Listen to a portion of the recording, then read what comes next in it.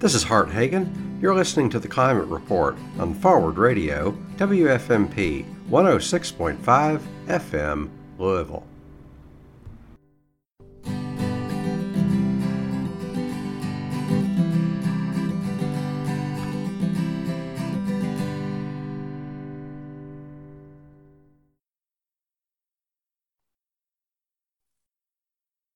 My guest is Ricardo Aguirre. Ricardo is based in Arizona. He is 25 years into a civil engineering career with a focus on hydrology, stormwater, flood control, and groundwater recharge. As part of that, he has trained himself in holistic land management and is executive director of the Drylands Alliance for addressing water needs. Ricardo, how are you today? I'm fine, Hart. How are you? Great, thanks. Ricardo, you live in the American West, which is famously drying and desertifying. Do you have a solution to this problem? Well, I'd say nature has a solution to this problem, and we're just leveraging nature's intelligence and applying those practices, nature-based systems, to work to demonstrate that the issues in the Southwest on water can be resolved. People normally think of flooding and drought being the opposite thing, two opposite things. Flooding is too much water and drought is not enough water, but are flooding and drought related to each other? Yeah, they are. They're related to each other through the hydrologic cycle. So as you indicated, I'm a civil engineer and my focus is in drainage. And one of the things that we study is the hydrologic cycle, which has dramatically changed because land has changed. And much of the former world grasslands have now become desertified. And when that has happened, or as that has happened, it changes the hydrologic cycle. Under a functioning watershed, the land tends to transpire as opposed to evaporate. So transpiration is a function of plants giving off water in the atmosphere. And when that occurs, you have a local microclimate. When plants are removed and you've got bare soil, or rather desertification, then that local microclimate, that local hydrologic cycle is not there anymore, and you get droughts. But then you also, when the rains come, they tend to come from oceans, bringing in large clouds and large events that happen infrequently, but when it does happen, it happens in quite a bit of volume of water. So it's definitely a change in the hydrologic cycle, and that's a Cliff Notes version of how it's changed. It's a lot more detailed than that, and there's a lot of information if people want to drill down in the details. But essentially, it's just this change in a local hydrologic cycle to a much more regional hydrologic cycle that changes this relationship between floods and droughts. What can you do to increase the amount of water that runs off during a rain event? Well, to increase the amount of water to run off during a rain event, you can do what we've already been doing, which is increase the desertification, which is something I don't think we really want to do. We probably want to prevent that from happening. And when through desertification, we're actually increasing more flooding, more soil loss, more dust storms, more wildfires. So what you can do is you could remove soil organic matter, which we've done a really good job at doing by removing livestock from the land. Let's say not livestock, but megafauna. Mm-hmm. I actually was communicating with an official recently, and I told her that what we're just looking to do is mimic the Pleistocene era. And she indicated, well, the Pleistocene era was different because it was much wetter during that time. I said, well, I didn't really want to respond to her directly, but she's making my point for me. There's a reason that the Pleistocene era was wetter, because we had functioning watersheds.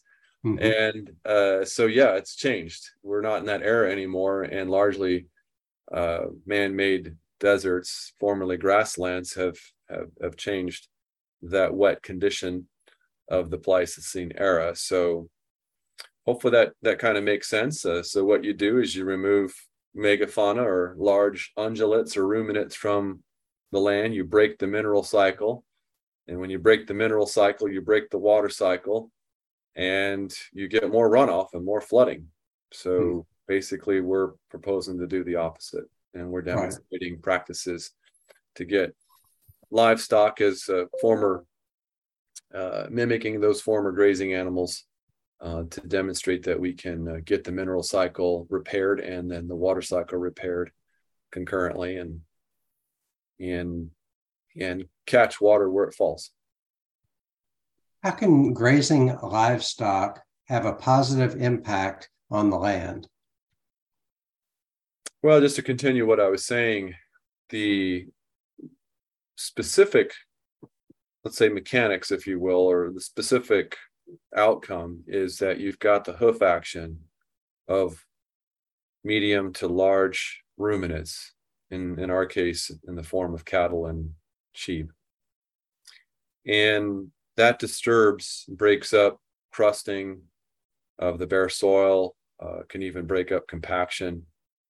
And so what we're doing is we are mimicking a predator-prey relationship that had coexisted with perennial grasses for many thousands of years.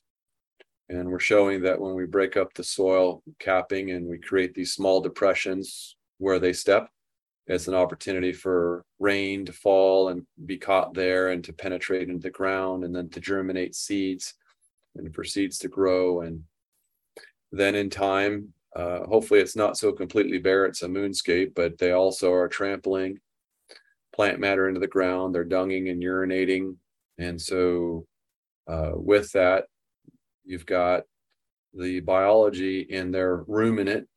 The cattle have 6 stomachs and sheep have 2.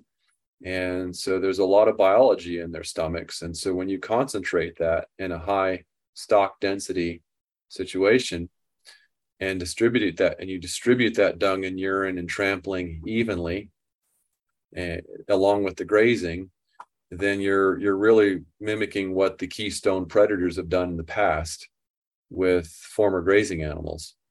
And so all we're doing is we're mimicking this with high stock density, getting that mineral cycle triggered up again, and creates a sponge for water to, like I say, get caught where it falls. Ricardo, you've studied under ranchers such as Gabe Brown and Greg Judy, who are somewhat famous in the regenerative agriculture space. What have you learned from them? Well, I was fortunate to be on a panel with Gabe long ago. He may not remember, but I certainly do, because he's such a luminary in this space. And this was back in 2015 in California, and I was looked at as the water guy, and he was really I'd say the figure that everybody listened to because of the work that he had done at that time. This is in 2015. He since had invited me out later that year to his ranch, and I flew out to North Dakota to see him. And I'm affiliated with other luminaries that he's associated with, Alejandro Carrillo, for example. And I like to bring in these folks into my contracts that I have with local, state, and federal level governments.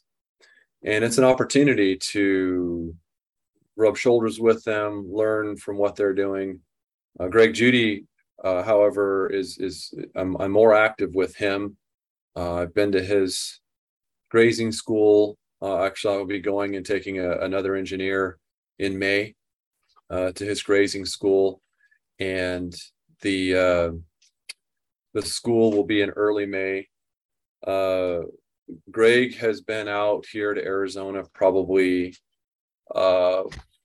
I think 4 times now. He's been to our demonstration site here in Red Rock, Arizona, and he's been to our Cochise County project called 3 Canyons down by the Mexican border about 3 or 4 times now. And in fact, he and Jan helped build the improvements, the land planning improvements So it's been a wealth of knowledge with both these guys, but because I spend more time with Greg, and it was by design.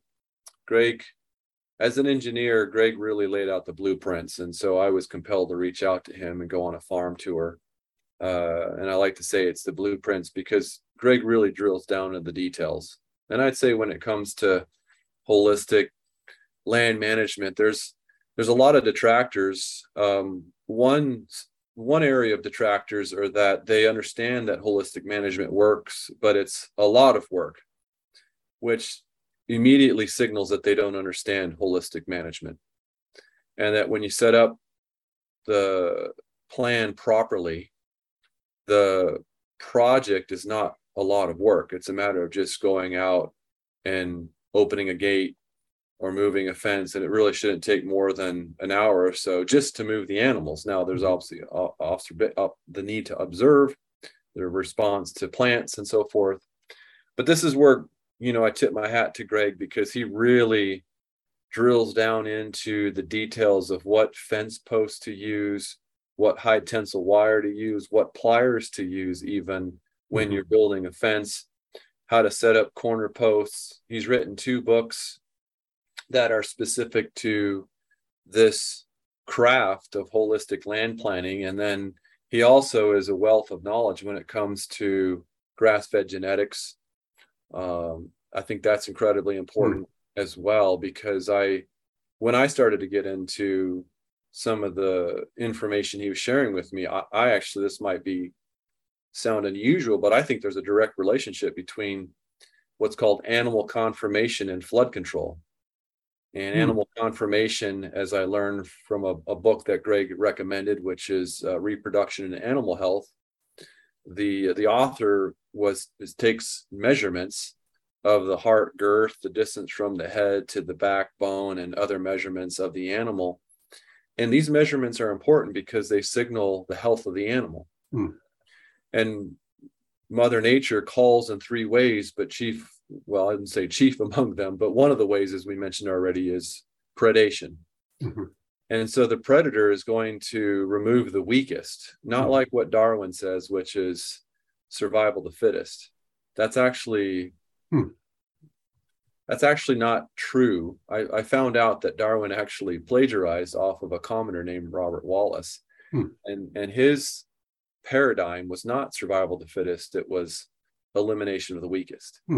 Which makes the most sense, because the wolf is not going to go and chase the strongest amongst the herd. They're going to clean up the weakest. Right. And so when you look at conformation and animal conformation, and you look at the measurements of the animal, it actually speaks to this is Mother Nature's intelligent system, and that these animals have these measurements for a reason, because these measurements are signaling strength. And the ones that aren't measuring up will tend to be the weakest, and Mother Nature by design will call actually in 3 ways. One is predation, which we mentioned.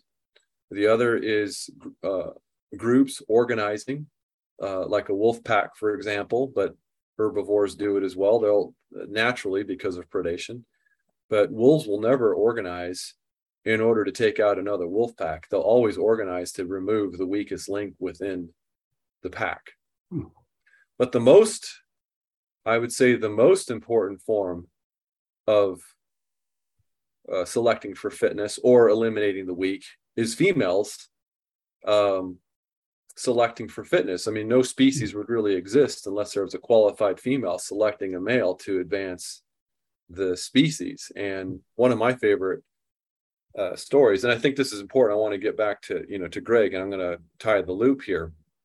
I think this is important because as the story goes, I read a book called American Serengeti. Each chapter was on one of the great megafaunas of the western states. And one chapter was on pronghorn sheep, and every season females would come out of their harem and observe males competing for endurance and speed.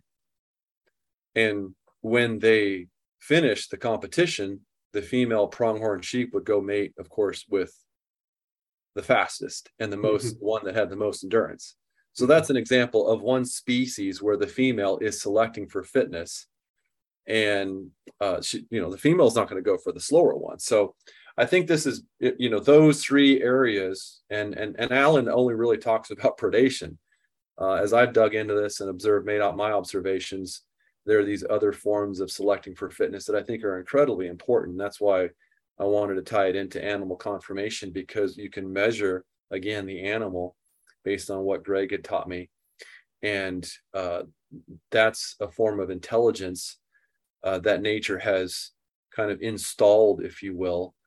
And there's a direct relationship to the hydrologic cycle, or let's call it hydrology. And then there's a relationship to geomorphology. And then there's a relationship from that to ecology. So it might have been a little bit heavy there, but I think it's important because a lot of people maybe take a lot of what goes on in nature for granted. And that's why I think, the work that Gabe and Greg are doing are important. And just coming from it from a philosophical angle, the material that I've learned from them, and that, like I say, Greg, the books that he's recommended, it's really expanded my vision for how nature works systematically. This is Hart Hagen. You're listening to the Climate Report on Forward Radio, WFMP 106.5 FM, Louisville. Ricardo, you have a ranch in Arizona. Tell us about your ranch and what you're doing there. Well, I'm I guess fortunate, if you will, to be a part of one of Arizona's pioneer ranching families, and to be very transparent, I'm the fifth generation here in Arizona. I think it would be cavalier to say that I have a ranch, because, to be honest with you, that as little is left, I'm doing what I can to turn things around. But what we had, 4 generations ago, 3 generations ago with my grandfather and great grandfather were, somewhere like 8,000 to 10,000 head of cattle and several ranches between here and Mexico. And unfortunately, because of the conditions and probably mismanagement and family members not seeing eye to eye, those ranches, and the last of the ranch that I grew up on, or the 3 ranches that I grew up on, don't exist. However, I am going through family transition planning, and there's enough here to create a demonstration site. And so that's actually what it is. Going through family transition planning with my mother and taking what is left, working with West Consultants. I think that's very important, because West is my employer, and they have seen the vision that I've put in front of them in terms of developing a land management service line. And so West has invested in an 8-acre piece of property that used to be my family's horse pasture. It's adjacent to Interstate 10. And then we have grazing contracts with a holding company, a land holding company, where we used to raise cotton and we manage cattle. And so we actually have control of about 300 acres that we are practicing these methods of nature-based systems. So it's really a learning laboratory, and it's conveniently located because we're literally 30 seconds off Interstate 10 between Phoenix and Tucson. The demonstration site that West owns, again, is 8 acres, and we're looking to open up this year for people to come in and see what we're doing. So as a learning laboratory, educate them so they can see animals and they can see the response of how we're converting the certified land back to grasslands. And from your earlier questions, showing how we can resolve a serious water crisis here in Arizona and the Southwest. You have restored your home landscape to one that captures most or all of the rainfall. Describe what you've done there. Yeah, so in my journey of coming back, I guess, full circle from working around the U.S. and then coming closer to the Southwest, and then finally back home to where I grew up. I'd say my journey started when my son was born, and I was wanting to make sure that I left a legacy behind for him and his generation and beyond, where he and his contemporaries and future generations are able to enjoy the resources that you and I enjoy today at the same or better. And so it's this vision of making sure that we leave this place in a better situation than it was when I showed up, so to speak. And one of the chief resources that really is the catalyst for life is water. So I embarked on this initiative to look towards practices, and it happened organically. It's not like I knew. I mean, I drank the Kool-Aid when I went to college and then graduate school in terms of what civil engineers were supposed to do and how to manage stormwater. And basically, we were taught to treat it like a nuisance. Mm-hmm. And the only tools that we were given was a pipe, a channel, and a hole in the ground. And I didn't really know any better. And growing up on the farm under a conventionally farming practice, chemical management, pumping groundwater, and irrigating water intensive crops like cotton and alfalfa, I really didn't know any better. But I felt that there was something there. And, you know, even at that time, my son is 12 now. And back then we were facing serious crisis. Even when I was his age, back in the 80s, we were facing a serious crisis. And that's why Arizona has laid out the Groundwater Management Act, but now that's being threatened. So I thought it was important to share with you, Hart, because it really has set up this direction of what can I do with my home environment? You know, what can I prove to myself? And so things like rainwater harvesting, I got certified in 13 years ago with an organization called the Watershed Management Group. And I got certified in water harvesting, and they taught 3 things. One was earthworks. And so that's to create depressions and then to put vegetation in those depressions. And then you're capturing water off the roof, and then gray water. So this is secondary reuse for the bathroom and for shower water, for laundry. And so that water is not going into the sewer, but it's actually can go out to irrigate. And then finally, rainwater cisterns. And so I had collecting somewhere like 8,000 gallons of water, or was able to, and then use that for irrigating landscape. So these are things that I was doing from a mechanical standpoint.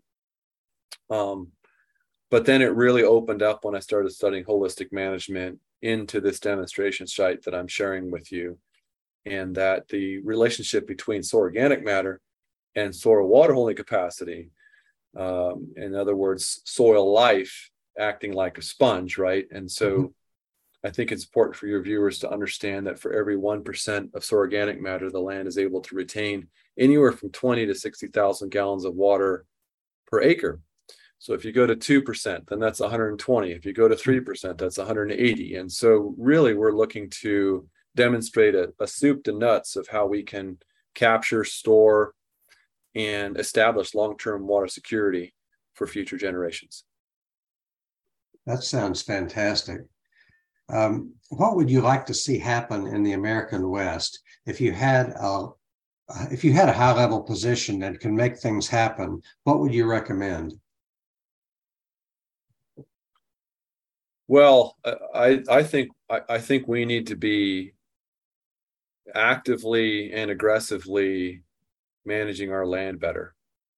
So whether this so-called high-level position would be with a state level or a federal level, we need to focus on our land. And I really truly believe that if we properly manage our land with actively managed livestock, and we scale up, a lot of we're consultants for, again, local, state, federal level governments, and we're noticing that there are other consultants out there that are using mechanical, chemical, and manual treatments. And the reality is that nature didn't evolve with these systems. Mm-hmm. These systems only evolved out of the industrial age, which has only been around for 150 years. Mm-hmm. And if you look at a law called the Lindy effect or the Lindy law, it states that the longer something has been around, the likelihood that it will continue to be around a long time. And when you look at technology, you can see this. We don't really have rotary dial anymore. Mm-hmm. We rarely use fax machines because it's all in our cell phone. But I think that's important also to point out, because life on planet Earth has been around for 4 billion years, compared to the industrial age, which has produced science and technology that's only been around for 150 years. And civil engineering, by the way, is a product of assembly line, industrial, scientific thinking.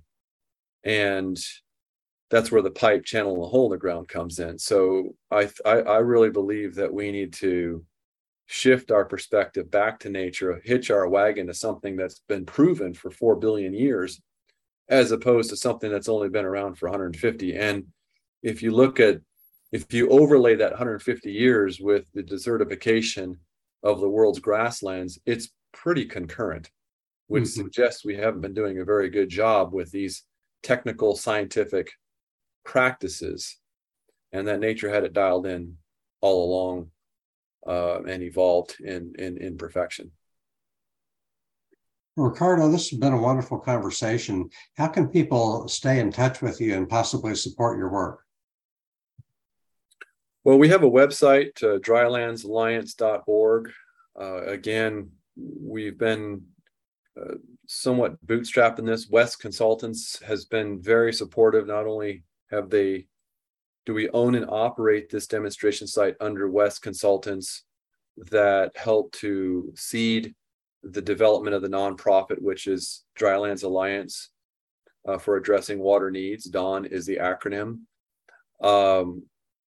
I'd say, have people either reach out to you if that's okay. And then if you get a list together, send that list over to us, and we've got a master contact list, and that we're planning to have a grand opening here for our demonstration site.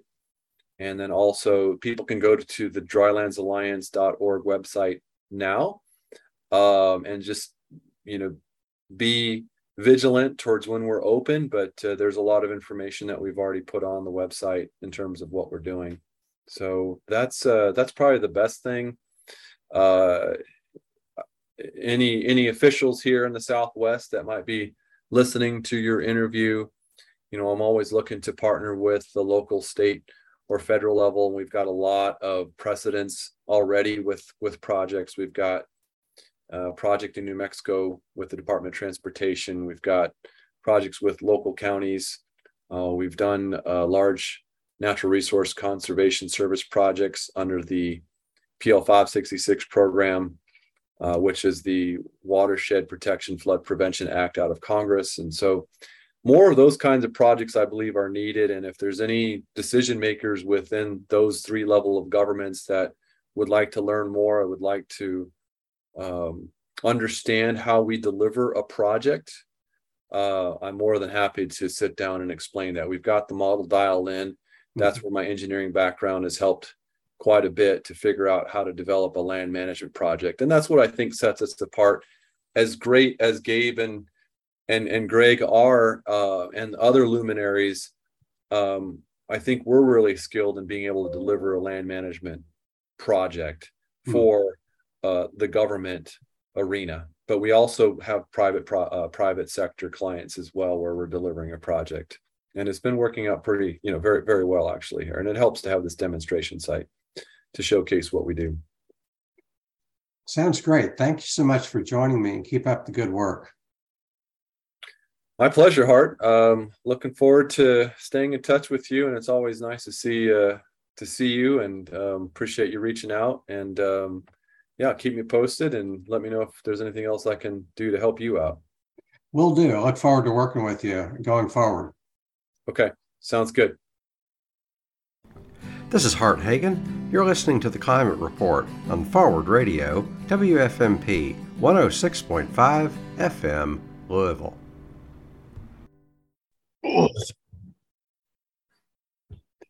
My guest is Roger Savory, who is an ecologist, a consultant to landowners, and an authority in holistic management. Today, we're going to talk about holistic management. Roger, how are you today? Hi, Hart. I'm good. Even when I'm bad, I'm good. Sounds great. Roger, tell us, what is holistic management? I don't really think holistic management is anything, but what we call holistic management is a different method of making decisions.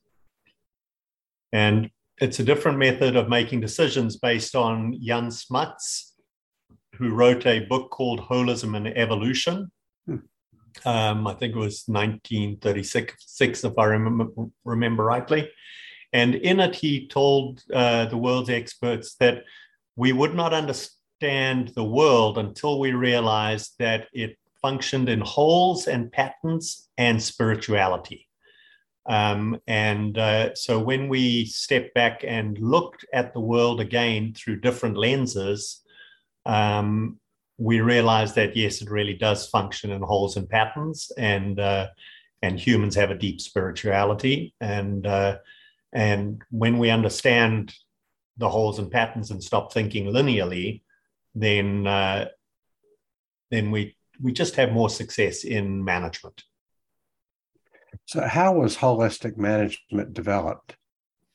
So it's been a long journey. So obviously Jan Smuts came up with the idea of holism and evolution in 1936. But you have to look back at who Jan Smuts was. So when he was 16 years old, he was a Boer general fighting the world's greatest empire, the English Empire.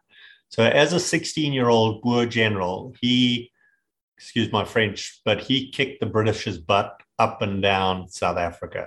He pioneered the commando troops.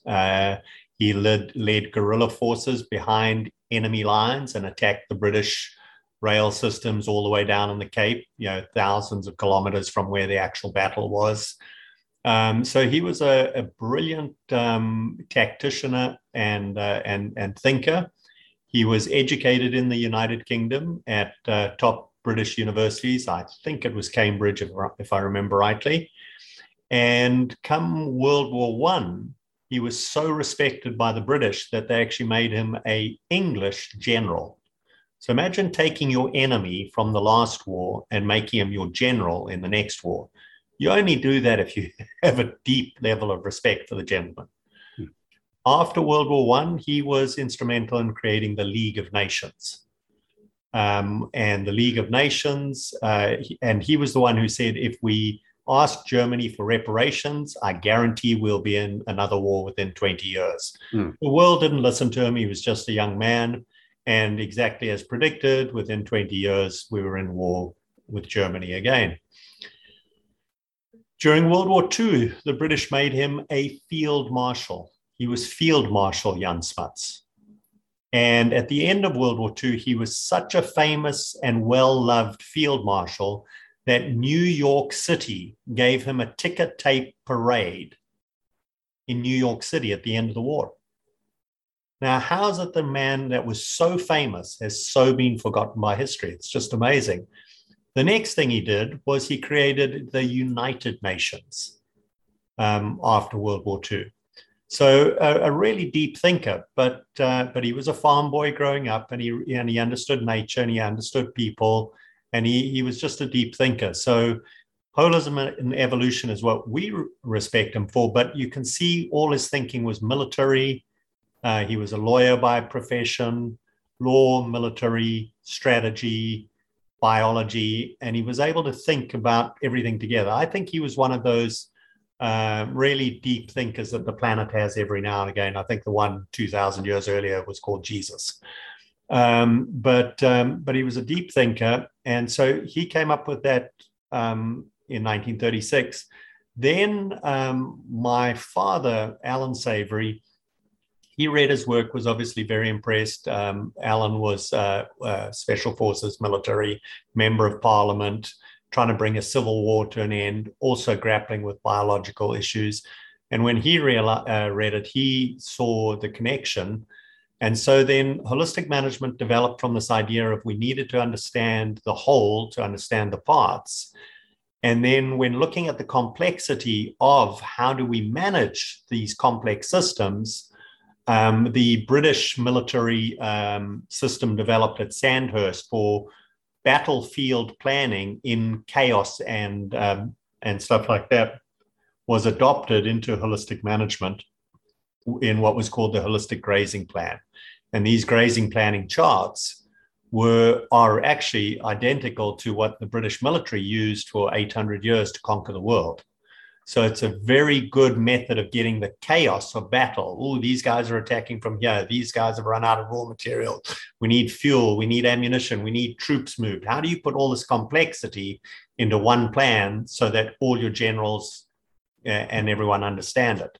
So that complexity was then put into holistic management, and that was kind of the step one.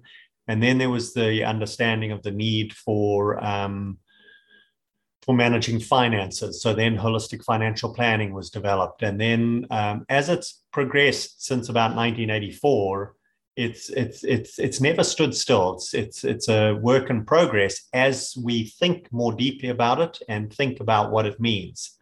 So what is holistic management today? Well, it's nothing more than a decision-making framework.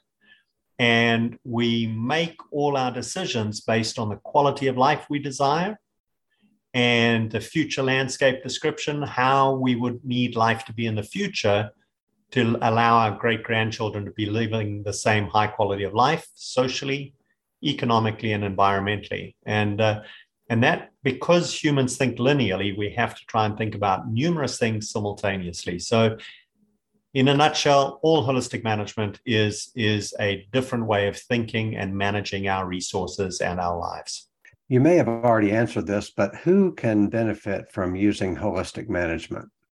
Hart, this is very difficult to say without sounding like the most arrogant individual on the planet. But I truly believe this. I've been doing this for 30 years. I've been watching others do it for 30 years. I've watched the incredible changes happen on all the continents of the planet. I've lived in 64 countries myself. If all humans don't start doing this and start doing this soon, we're all actually doomed to extinction. So governments have got to do it. Families have got to do it. Mining corporations have got to do it. Family farmers have got to do it. Schools have got to do it. So who? Everyone. Now, we concentrated with farming families in the beginning because we had to think about, well, what's the low-hanging fruit and what is the most important group to understand this concept to buy us the most time for getting the rest of humanity to understand it. And we realized that those producing our food and those currently turning the world into a desert through the unstoppable process of global desertification, what we now call climate change, we understood that we had to start working with people at the grassroots who produce our food and who produce our deserts. So once we could convince them that if they just changed how they made decisions, we no longer had this unstoppable train wreck of desertification, we could reverse it and regenerate it. So you'll hear a lot of people now talking about regenerative, holistic agriculture. That's just a reframing of the words holistic management. What is context and why is it important? So, it's so simple. When I explain it, you'll go, that's so obvious. We knew this all along, except you didn't. So if I ask a very simple question of you, Hart, I say, Hart, should we light a fire? It depends. No, that's not what I asked. I said, should we light a fire? It's an unanswerable question unless you know the context. Unless you know the context. Exactly. Right. So currently, nearly every decision we make in life, we make without a context. And if we had to analyze it, nearly every decision we make towards solving a problem without understanding the context within which we're solving a problem. So I'll come back to the fire question. It looks like your house might be nice wood with drywall. Yeah, if you make a fire behind you, no, your house is burning down. Okay, so should we light a fire? No, but it looks like there's a fireplace behind you. So maybe if the context was it's cold, it's wintry, it's snowing outside, then the context is within a snow cold environment. Should we light a fire within our fireplace? Well, then it becomes very easy to know within that context. The answer is yes. Now, if you were hungry and you needed to cook your food, should we light a fire to cook our food? Yes, within that context, that's the right. But if I just ask you the blanket statement, should we light the fire? You don't know. Well, it's the same for everything. All the decisions we make, all the policies government come up with, they don't come up with them within a context. They just come up, they mistake the problem for the context. You see? And so when we just widen our horizon just a little bit and state what the context is within which we're making a decision, then it just becomes so easy to make the decision. Now, what a holistic context is, as opposed to a context, a holistic context, we just say that for every decision we make, we're going to describe what we would like our family, society, and culture to look like. That's the one leg of the three-legged stool. We then describe what resources and income and profits we would need to maintain that family and community. That's the second leg of the stool. And then the third leg of the stool is for us to have that quality of life and for us to generate that income and that profit to live that quality of life, what would our environment 500 years into the future need to look like? Now, I've done this for 35 years. I've never had someone say, in the future, I want to live in a desert with blowing sands, no flowing rivers, pollution everywhere, air that I can't breathe. No one's ever described that as the future environment. Everyone describes wanting clear flowing rivers, wildlife, abundance of nature, abundance of plants, clean air, birds, bees, flowers. Everyone describes that as the environment they want to live in. So why every day do we plow up 400 million acres of America and turn it into just bare blowing sand? Why do we have trains crashing and billowing millions of tons of toxic fumes into the air? Why do we build nuclear bombs to blow the planet to smithereens? Where in our context of describing the future environment did we say, no, we wanted air we can't breathe, we wanted soil that was bare and lifeless, and we wanted an atmosphere that's so toxic to life that no life forms can live on it because it's got nuclear radiation in it. We never once described that. So why are we making decisions towards solving a problem that are creating that? So a holistic context then describes our society and culture and family, the income we'd need, and then what the environment would have to look like. You cannot support any society and any economy if the world's atmosphere is full of nuclear radiation. You just can't do it. So how did that become our decision to proliferate nukes? You cannot support any community, any society, or any economy with air so full of toxins that people can't breathe and can't live and fish die in rivers. So how did that become our decision? You cannot support any economy or any society with bare blowing sands. America already has 81 million acres of desert. 200 million acres are at risk of turning into desert within the next 70 years. The other 400 million acres is considered at risk of desertification in the next 70 years and becoming unable to grow crops. Where do we think a context where we're making decisions towards creating that can support us economically and socially into the future? Well, as soon as we say that, we sound really clever and we make everyone else sound really foolish. I'm not trying to make everyone sound foolish. I'm just saying, people, stop making decisions towards solving a problem. Mm-hmm. Back off, create the context, describe the future you would like, and then, only then, decide how to solve your problem. So, for example, right now, there's pests in my garden. There's grasshoppers eating everything. Without the context, get DDT and bomb the hell out of them grasshoppers. We've got to kill them. Mm-hmm. Without the context, using DDT to kill grasshoppers was a totally viable option. Mm-hmm. As soon as I had a context and I said, in the future, I want to see butterflies, birds, bees, and everything. Well, shit, DDT also kills all of those things. What's going to pollinate our trees if all the insects are dead? No, I just wanted to kill the grasshoppers. I didn't want to kill everything. But you see, without a context, I had a solution to a problem, grasshoppers, that unknowingly killed everything. And it wasn't until Rachel Carson wrote Silent Spring that she warned us.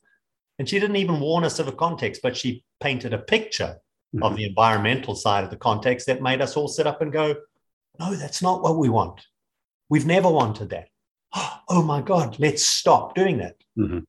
So we made a law to outlaw DDT because we thought that was the problem. And we immediately replaced DDT with even worse chemicals. Why? Because we still had not created the context, the holistic context where we described our society, we described our economy, and we described the future environment. So we have to learn as a globe, as global citizens, to create holistic contexts, socially, economically, and environmentally, and then, and only then, make resolutions, make policies to solve problems within the context. So, Roger, this has been an enlightening conversation about holistic management. What can people do? Hart, for any change to take place, we've got to start with the children. So, and we know this from all the research, we're in a race against time. So we have to get this knowledge of holistic management into our education system in all the Western and non-Western countries. The knowledge is there, there are books written, there's people who produce children's education. We've just got to make a conscious decision to get it into all the PTAs and all the schools, across the world. That's step one. The second step is we've got to put on training programs for government cabinets and congressmen and senators for all the governments around the world. It is literally, we can train a government in 1 week.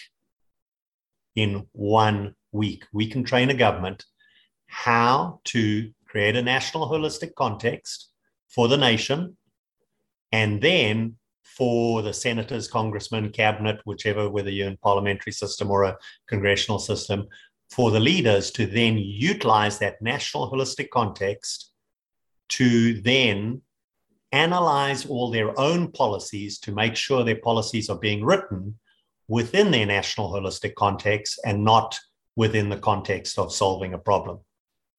It really is something very easy. We've just, as the citizens of the world, we've just got to demand it of our leaders. Right now, they're fearful because you're fearful of the unknown. But I mean, it really is nothing to be scared of. Once you've got your national holistic context, you make all your decisions the exact same way you always have. It's not a cult. It's not a personality. It's just, hey, let's look at the big picture.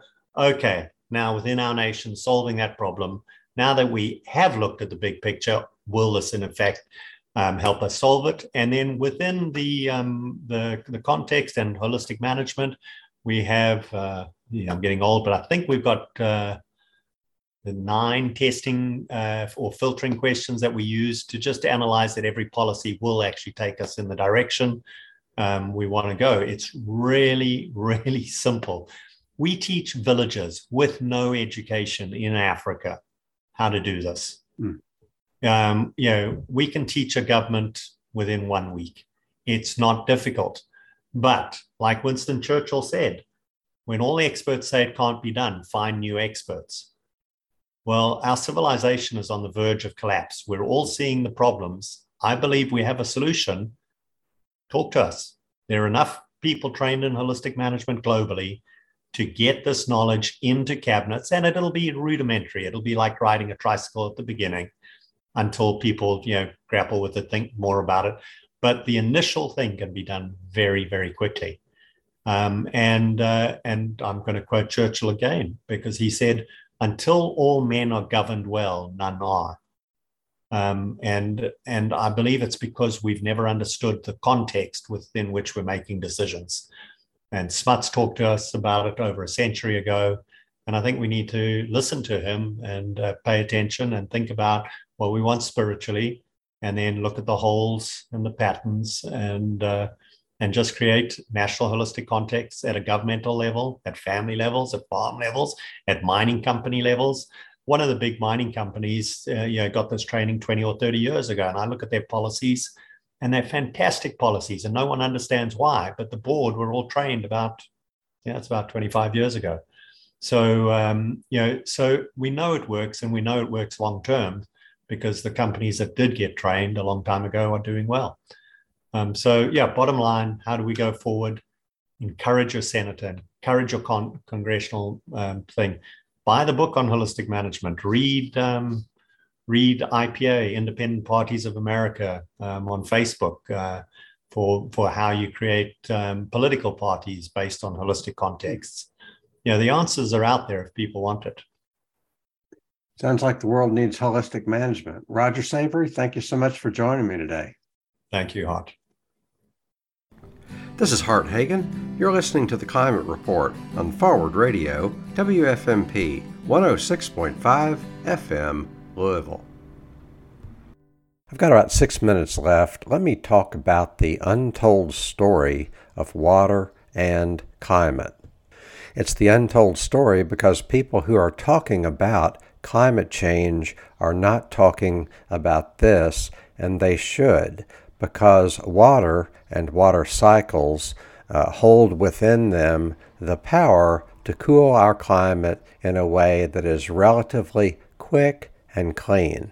And the principles that you need to understand are basic high school physics, basic high school biology, basic experience. For example, when you step out of the shower, it's cold because the water is evaporating.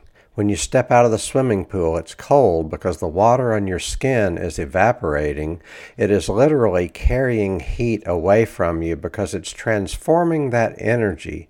Energy doesn't disappear, it just changes forms, and the heat energy is being transformed into a form of motion energy as the water evaporates. This is called the latent heat of vaporization. This is called evaporative cooling. When water evaporates, it creates a cooling effect. Now, the people who are talking about climate change tell us that we need to maintain relatively stable temperatures on Earth. We don't want the temperatures to go way up. We don't want the average temperatures to go way up. So they're telling us that to be safe, we need to stay within about a 1.5 degree Celsius warming range. We can do that with evaporative cooling, and it requires that we utilize ecosystems. The foundation of ecosystems, if you will, is plants. Above ground, ecosystems are mainly plants. The thing is, we as humans have removed about half of the plant matter on Earth through deforestation, through land degradation, through desertification. There is not as much plant matter as there used to be. Plants, like all living things, are a reservoir for water. Plants hold water within them, and plants transpire water. Transpiration is like perspiration. It's like humans perspire, plants transpire. So if we have enough plants and we have enough transpiration going on, then we have that evaporative cooling. We experience evaporative cooling when we walk under a shade tree. It's cooler under a shade tree, not just because the shade tree is blocking the sun, that's part of it, but the other big part of it is that the shade tree is transpiring water. There is a lot of water in the process of evaporating underneath a shade tree.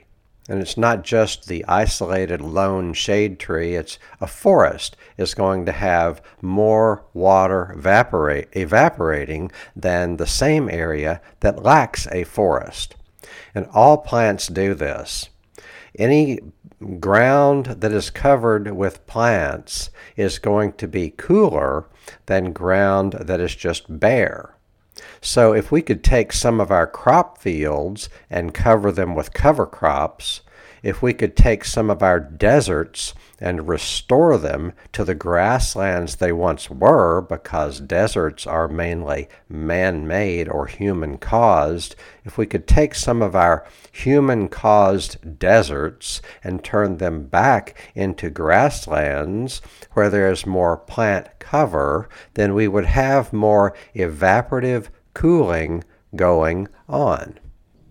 One of the scientists that I follow estimates, this is Walter Jehne in Australia, Jehne, estimates that if we increased the plant cover on Earth by 20%, then we could fully deal with all of the excess heat that we've got going on as a result of global warming.